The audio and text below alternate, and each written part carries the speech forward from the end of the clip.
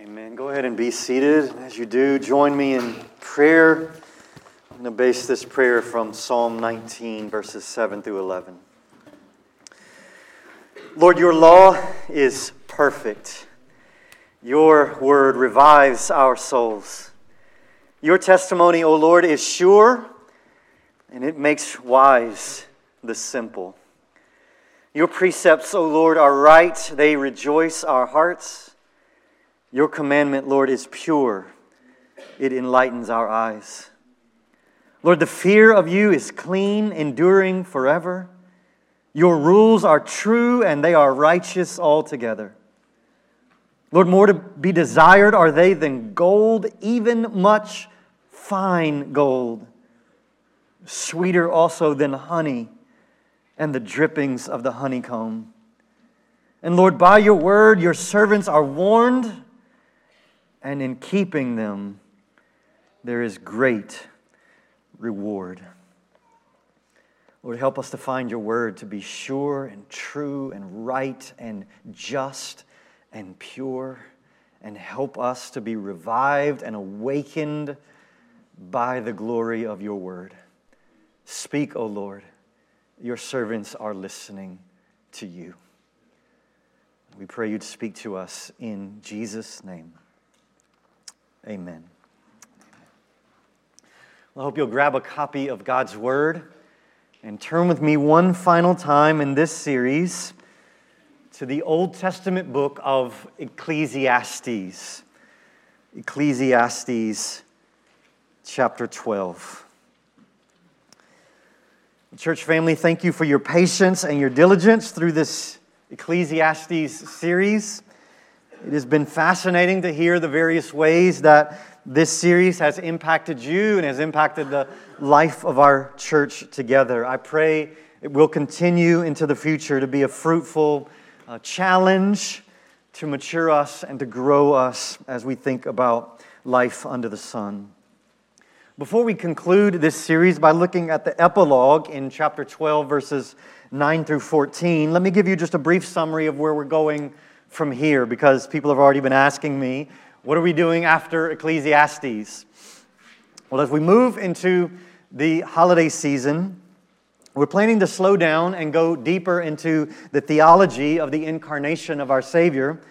Really, in the spirit of Ecclesiastes, our goal is going to be over these next couple months to just rejoice hard in the truths of this season of the year. We want to celebrate our Savior's birth in a way that commends joy in all that God has done. And so starting next Sunday, we're planning some standalone sermons that will help us enjoy this season to the max. But then after ramping up the new year, and can you believe that 2023 is as close as it already is, when we ramp up the new year, the plan, God willing, is to start a verse-by-verse series through the glorious book of Romans, starting in early January. Some have called Romans the greatest letter ever written, and I've been planning, no joke, for the good part of a decade to preach through Romans here at Miller Heights Baptist Church.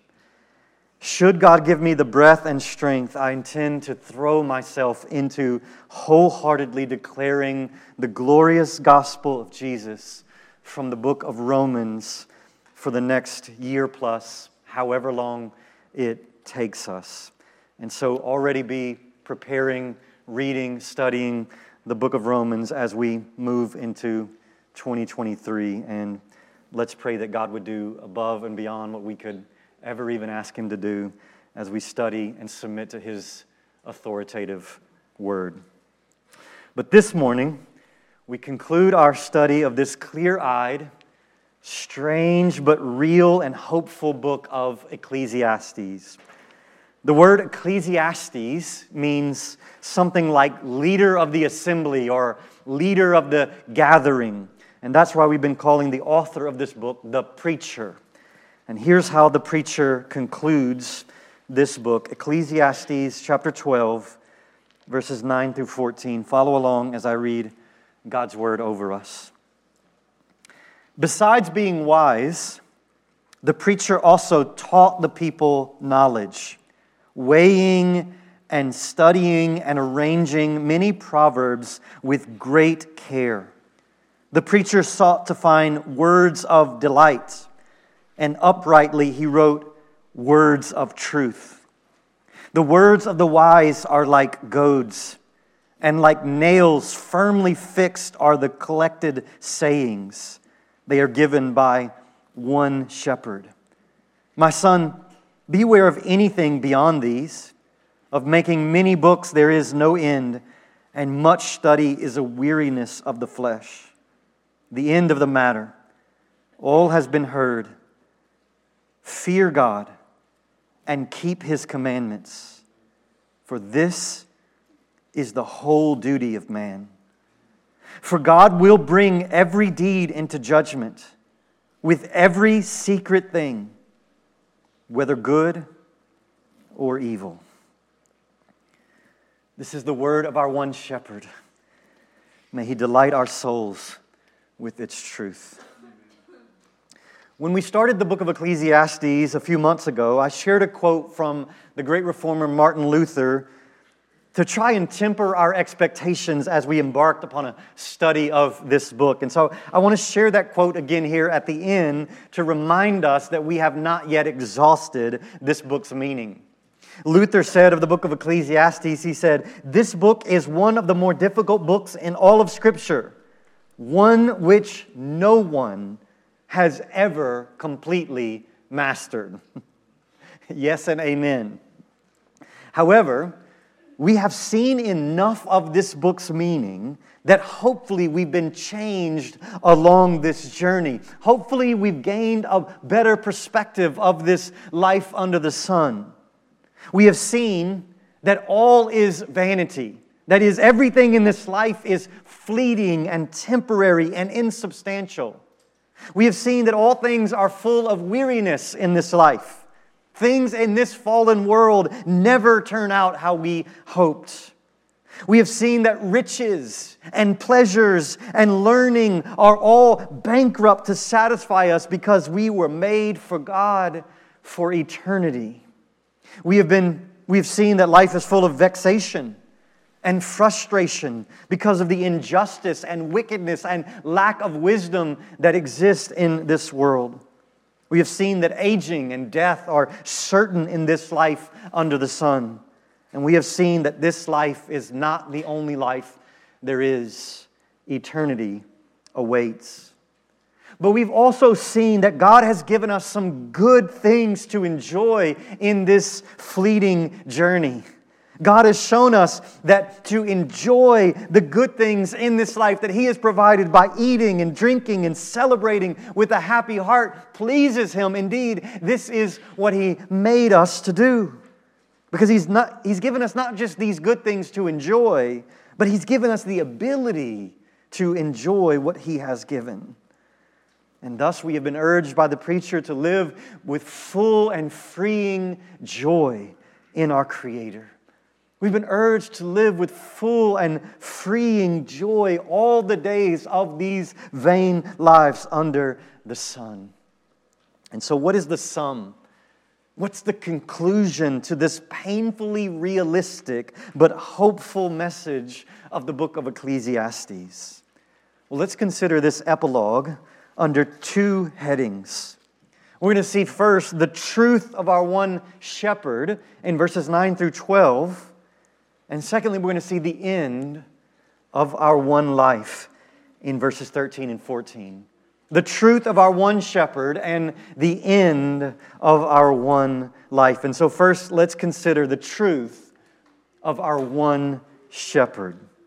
Now, it's possible to see this epilogue as written by someone other than the preacher of Ecclesiastes, the main author. Many commentators have surmised that something like an editor may have added these last verses because he felt like that it needed some type of conclusion. That's possible, but there's really no substantial reason to not see this as written by the preacher himself. We all know that speaking of oneself in the third person is a common rhetorical method. But either way, whether Solomon or some other editor, we believe this epilogue is inspired and it is the authoritative word of our God, and it is a fitting conclusion to the book of Ecclesiastes. Well, verses 9 through 12 actually have a lot to say about how we view the book of Ecclesiastes and really how we view the Scripture as a whole, really how we view all of God's Word. In telling us here how he composed this book, the preacher is giving us something of a theology of Scripture itself. Notice in verse 9, he starts with the attention that he gave to arranging and teaching this wisdom. In other words, he says he didn't just throw this together haphazardly. He didn't just sort of dump his thoughts on the page. He took great care to make sure that what he wrote was arranged in the most helpful way possible. He says he arranged, he studied, he considered and arranged these things. Notice the phrase at the end of verse 9, with great care. Not haphazardly, but with great thought. Now, I think this is a model for us here to all preachers and teachers of God's Word. Teachers are to give care not just to the content of what they say, but to the arrangement of that content. They are to arrange the content in the most helpful way so that people can understand and grasp its message. Listen, I've heard some really bad sermons in my lifetime. I've preached some really bad sermons in my lifetime. If you're interested, I could point you to the audio of some really bad sermons that I've preached. But the worst sermons are the ones that just sort of meander without structure, without goal. Just the preacher sort of telling unrelated random stories until he looks down at his watch and says, I guess we're about out of time. Almost as bad as that is the preacher who just speaks loudly and passionately, but when he gets to the end, he said nothing of substantial at all. Right? We are to speak the truth, and we're to speak the truth in a way that is organized, in a way that's thoughtful, in a way that's helpful to people listening. Notice verse 10. He arranged these things carefully, with great care, and then notice the preacher sought. This implies some work. He sought to find words of delight, and uprightly he wrote words of truth. I love that the author of Ecclesiastes describes this book as words of delight. It didn't always feel delightful when we were studying some of these passages, and Ecclesiastes did it. But he's describing his words as words of delight, words of joy. So many people see this book as nothing but gloomy and dark and depressing. But friends, if that's your impression of the book of Ecclesiastes after studying through it, then you haven't yet grasped its point. Ecclesiastes is meant to delight our hearts. According to Psalm 19, verse 8, one of the goals of God's Word is to rejoice our hearts, that is to revive our hearts. The psalmist said that God's Word is like honey to his lips and like the finest and most precious gold in all the world. That's what Ecclesiastes is. It's truth designed to bring joy and delight to our lives. All of Scripture aims at this.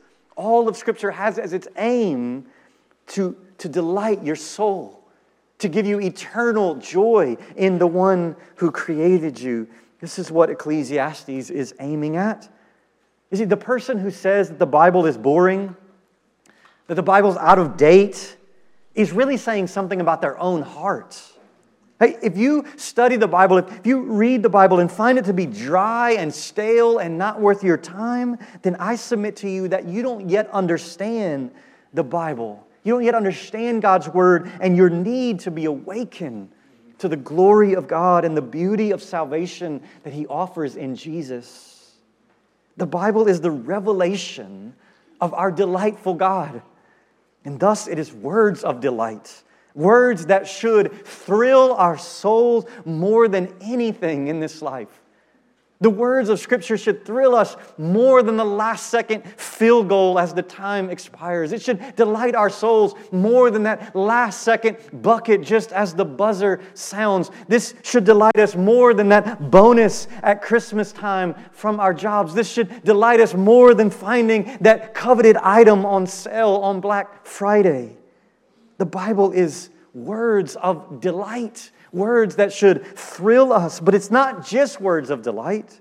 Notice what else he describes this as. The Bible is words of truth of our God. He sought to find not just words of delight, but uprightly he wrote words of truth. The Bible is the truth of God. In a culture that doesn't believe in absolute truth, the Bible comes to us and says it is the truth of the God who created everything. The Bible is absolute and unchanging truth from our God. And notice what verse 11 says, that this delightful truth of God is designed to do in our lives. What was the purpose of this delightful truth? Verse 11, the words of the wise are like goads, and like nails firmly fixed are the collected sayings. They are given by one shepherd. Goads were basically long sticks with sharp, pointy objects on the end that would be used to guide animals in the way that they wanted to go. If the oxen was veering off the path, they would goad it back onto the right path, or sheep that were straying. As long as the animal stayed on the right path, he didn't get the goad. But if they veered, they would feel the pain of that sharp object. God is gracious to us to make us feel the goad for our good. God's Word is often painful, like a sharp stick poking us in the back because we are selfish, because we are prideful, because we've veered off the right path. That's what God's Word does to us. We are prone to wander. And so God's wisdom goads us to the right path. You see, from the beginning of this study of the book of Ecclesiastes, we have said that we need to let this book hurt us before it can heal us. We've come to terms with the reality of the futility of this life, and we have to come to terms with that before we could ever be healed by it, before we could ever enjoy the days as they come to us by God. Ecclesiastes stings because it forces us to stare at our mortality and our limitations. How has Ecclesiastes hurt you? How has Ecclesiastes goaded you? Are there any idols that this book has been prying from your fingers? When we read and when we study Scripture, we should expect it to sometimes offend us and sting us. Listen, if you listen to Bible-saturated sermons all the time, if you read and study the Bible and you're never offended, if it never stings, if it never cuts, then you're probably not honestly reading the Scripture. Because we need correction. We need God's Word to rebuke us and correct us. And that's the design of God's Word, to goad us onto the right path when we stray. But verse 11 also says the Scripture is like nails firmly fixed. Now, I think nails firmly fixed implies this image of stability, kind of like a tent peg. The wise truth of God provides this solid anchoring, this solid foundation for all of life. And so he says God's Word both stings like goads and stabilizes like nails firmly fixed. God's Word stings and stabilizes.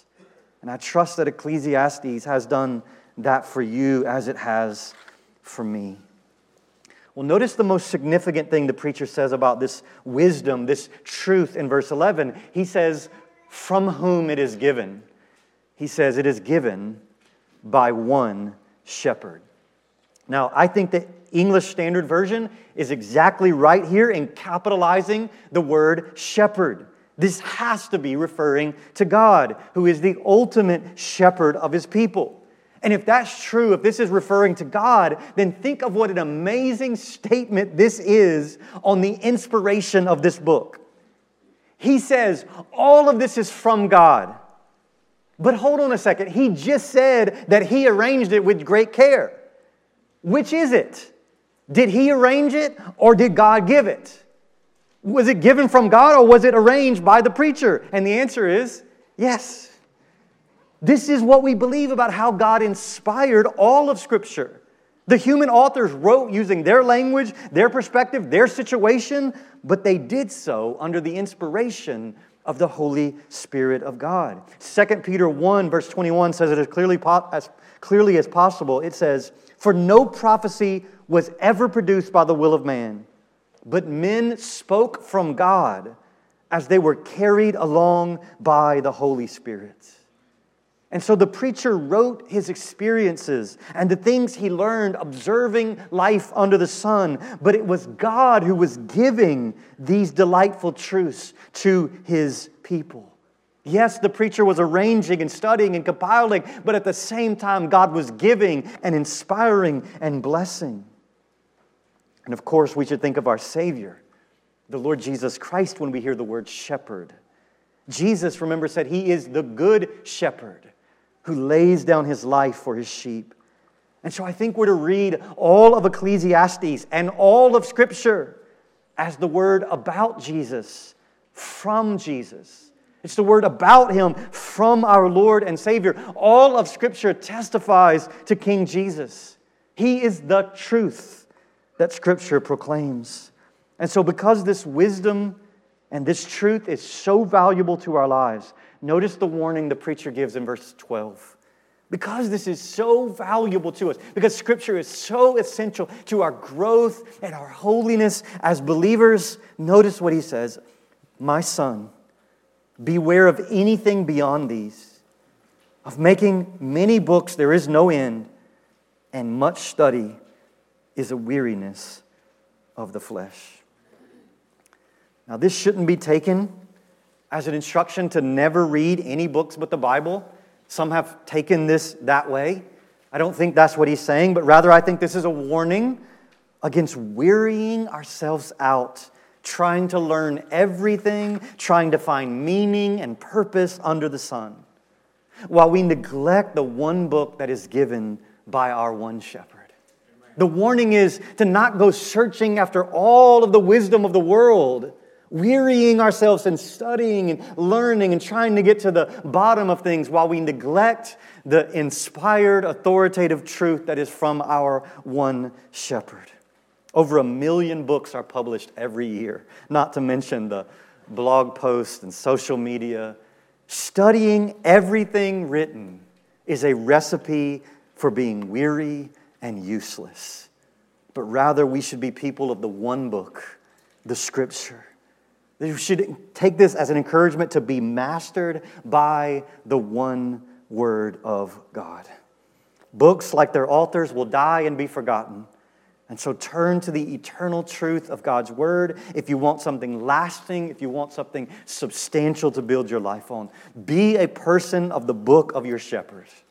The Word of God is God's wisdom given from God. The Word of God is the truth of God given from God. The Word of God is the delight of God given from God. I think this is a call to recognize and embrace Scripture as the one truth of our gracious shepherd. And so ask yourself, are you devoting time and energy to studying and being mastered by the wisdom of God's Word? Do you submit yourself daily to the teaching of the Bible? If not, I hope you'll let this passage goad you into action today. Let this passage prod you to say what in your life needs to change so that you're constantly exposing yourself to the truth of the Word of God. Don't be a mere hearer of this. Be a doer of the Word of God. And so this first section of the epilogue in verses 9 through 12 shows us the one truth of our one shepherd. But let's look now at the second section of this epilogue in verses 13 and 14, where we see the end of our one life.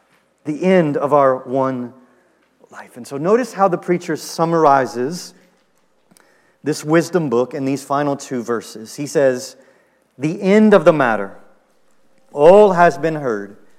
Fear God and keep His commandments. For this is the whole duty of man. For God will bring every deed into judgment with every secret thing, whether good or evil." Now I see a double meaning to this word end in verse 13. When I say end of our one life, I think end should be understood as both purpose and as literal end, like what happens when you die. The end being the purpose of our lives, but also the end being the literal end of our lives. And so think first about the grand end of your life, as in your purpose, your goal. Why do you exist? What are you here for? The Westminster Shorter Catechism begins with the question, what is the chief end of man? And by that question, it means, what is man's purpose? What is man's chief end? Means, why is he here? And the answer the Catechism gives is, man's chief end is to glorify God and enjoy Him forever. And that's essentially what the preacher is saying here about our chief end, about the purpose for which we exist. Man's chief end has to do with God, our Creator. Our purpose is not to live for ourselves. Our purpose is not to accumulate as many goods as we can. Our purpose is not to experience as many worldly pleasures as we can. Our purpose is to fear God and to keep His commandments. Notice the preacher says, this is the whole duty of man. This is your whole reason for existence. This is your purpose. Now, the word duty is not actually in the Hebrew text here. Literally, the preacher says, this is the whole of man. This is what mankind was created for. This is man's essence, he is saying. The whole reason we exist. God created us for Himself that we might fear Him, that we might obey Him. Now, the preacher has emphatically declared in this book that all is empty. All is meaningless. But he makes sure here and ends by saying, not all is vanity. Not every single thing is a chasing after the wind. Fearing God and obeying Him, that's what we were made for. That's not a chasing after the wind. The only lasting good of our vain lives is to be Godward in our affections and in our orientation. God is to be the sun of the solar system of our lives. Now, what does it mean to fear God? To fear God means to trust God. This is not fearing in the sense of being afraid of. Yes, if you're outside of Jesus, you should fear God. You should fear His wrath. You should fear His anger. He is terrifyingly holy. You should tremble at His awesome majesty. But fearing here has more to do with reverence and awe of God's greatness. Fearing here is parallel with faith. And fearing God is necessary before we can obey God. We don't obey God and then fear Him. No, we fear God, and thus in fearing Him and trusting Him, we are empowered to obey Him. Listen, if you don't fear God, you'll have no reason to do what God says. If God isn't revered and trusted in your heart, then why would you care about doing what this God says? And so fearing God goes before obeying God. And so ask yourself, is there a fear of this holy God in you? Are you in awe of God? Or have you started to view God as just sort of not that very significant to your everyday life? Do you fear God in your thoughts? Do you fear God in your actions? Is obedience to God and His Word a priority in your life? Like, are you eager to do what God says? Do you fear God at work by being an honest employee with integrity? Do you fear God in your marriage by selflessly serving your spouse? Do you fear God at school when you're with your friends? Do you fear God when you're playing sports? Do you fear God when you're watching your shows or enjoying the entertainment that you enjoy? The Creator deserves and demands complete allegiance and trust and reverence.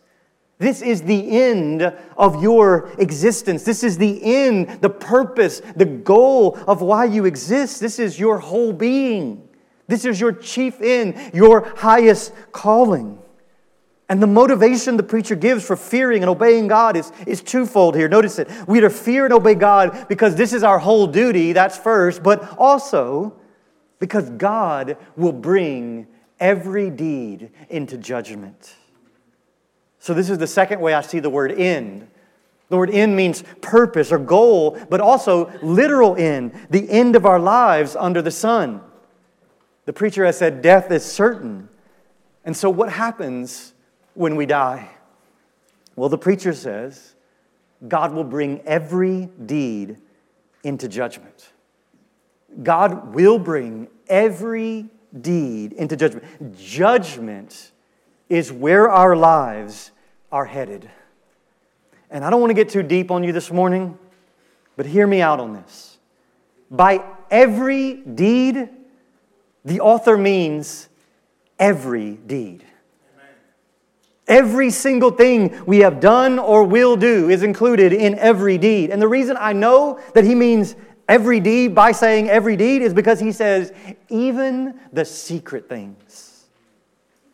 And he says, both good and evil will be judged by God. Every deed means every deed. Hebrews 4:13 says, nothing is hidden from God's sight. Everything is uncovered and laid bare before the eyes of Him to whom we must give account.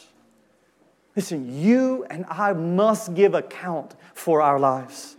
Everything, every secret deed, good and evil, laid bare before the one who sees all. The end of this one life under the sun, he says, will conclude in judgment. All of our sin, known and unknown to others, will be laid out in full. Every secret thought, every secret lust, every jealousy, every bitterness, everything will be judged. Even the sins we have been successful in hiding from others will be brought to the light. And it's not just the evil deeds. It's not just the wicked things that we have done that we will be judged for. Notice we will be judged by our good deeds. And that inner lawyer inside of all of us begins to rise up and start to use our good deeds to sort of justify or overshadow our evil deeds until we hear God say that even our righteousness is as filthy rags before Him. Even our best deeds are tainted with sin and selfishness. Listen, we are not good people who every now and then do some bad stuff. No, we are wicked to the core, and even the few good things that we manage to do are marred by sin. J.I. Packer once said it like this. He said, our best works are shot through with sin and contain something for which we need to be forgiven. Our best works are shot through with sin and contain things for which we need to be forgiven. Even our best deeds we need to repent of. I didn't begin to understand just how wicked I am until I realized that I need God to rescue me from my good deeds just as much or maybe even more than from my evil deeds. Because my righteous deeds begin to fool me into thinking that I could somehow justify myself or trust in my own ability to fear God and keep His commands. And this is where the Old Testament book of Ecclesiastes prepares us to hear the good news of the gospel of Jesus. You see, Ecclesiastes prepares us to hear of the awesome birth and life and death and resurrection of our Savior. Our chief end is to fear God and obey His commands. But friends, the bad news is we have failed at that in 10 million ways. And we will all face judgment from the holy God who created us. So what are we to do with this truth of God? This is the wise goading of the Word of God. We need to feel its prick in our hearts and the dire predicament that we all face. And it's only when we own up to just how much debt our sin has amassed that we can begin to understand the glory of our Savior who came and died and rose on our behalf. Jesus was born.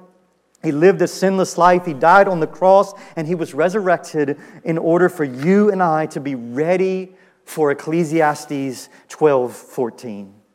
Jesus came so that we could be ready for the end of our lives. This is what Ecclesiastes is pointing us toward. The preacher is urging us to view our lives from the perspective of the end of our lives when we will face judgment from holy God.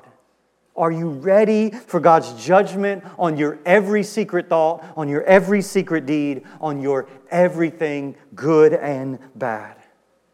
Well, how do we get ready? I'm glad you asked.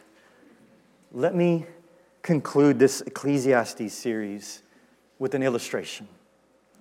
Suppose you hear that to be a member of Augusta National Golf Club, which is one of the most famous golf courses in the world, suppose that you hear to be a member of this golf club, you have to have a green jacket. You think to yourself, I've got a green jacket in my closet. I think I'll go play some golf. You're confident that your jacket is green. You're confident that you're going to go enjoy some golf and enjoy some azaleas. But what you don't realize is that Augusta National Golf Course doesn't just require any old green jacket. You have to have the green jacket. And unless you have the green jacket, they won't let you in. So, how do you get one of these green jackets so that you can become a member and play some golf? Well, I hear that membership at Augusta National is by invitation only, and there is a long waiting list. So not just anybody can be a member and enjoy the benefits of membership. You've got to be either among the best golfers in the whole world, or you've got to be somebody really, really important. Well, suppose you hear that to be accepted by Almighty Holy God on the day of judgment, that you've got to have a robe. Holy God only accepts people wearing a robe. And so you think to yourself, I got a robe. I've got the robe of my privileges and advantages and accomplishments and achievements of my life, right? I've got the robe sewn from my good deeds and all the times I've feared and obeyed God. But friends, it's not just any old robe that God will accept. God only accepts perfect, spotless, clean robes. And so the question you should ask yourself is, how can I get one of these robes? What can I do to get one of these robes that God accepts? Can I buy it? Do I have enough money to purchase it? No. God already owns the entire universe. There's not enough money in all the world to buy this robe. Well, can I earn it? Can I get enough stars on my account that I get it as a gift for what I've done? Can I work for this robe?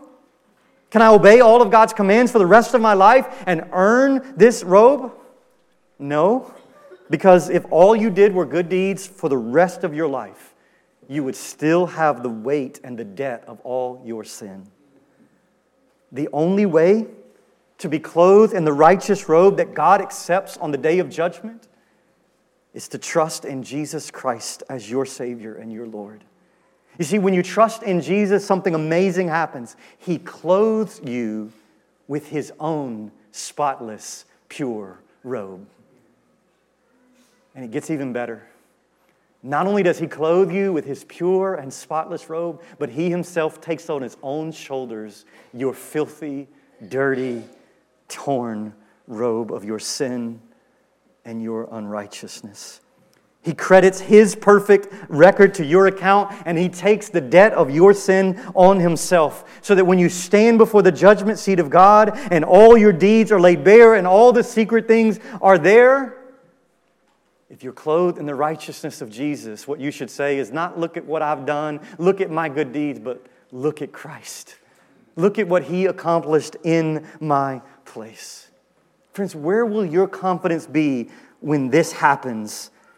For God will bring every deed into judgment with every secret thing, whether good or evil. Will your confidence be in your ragged righteousness, or will it be in the sufficient righteousness of King Jesus?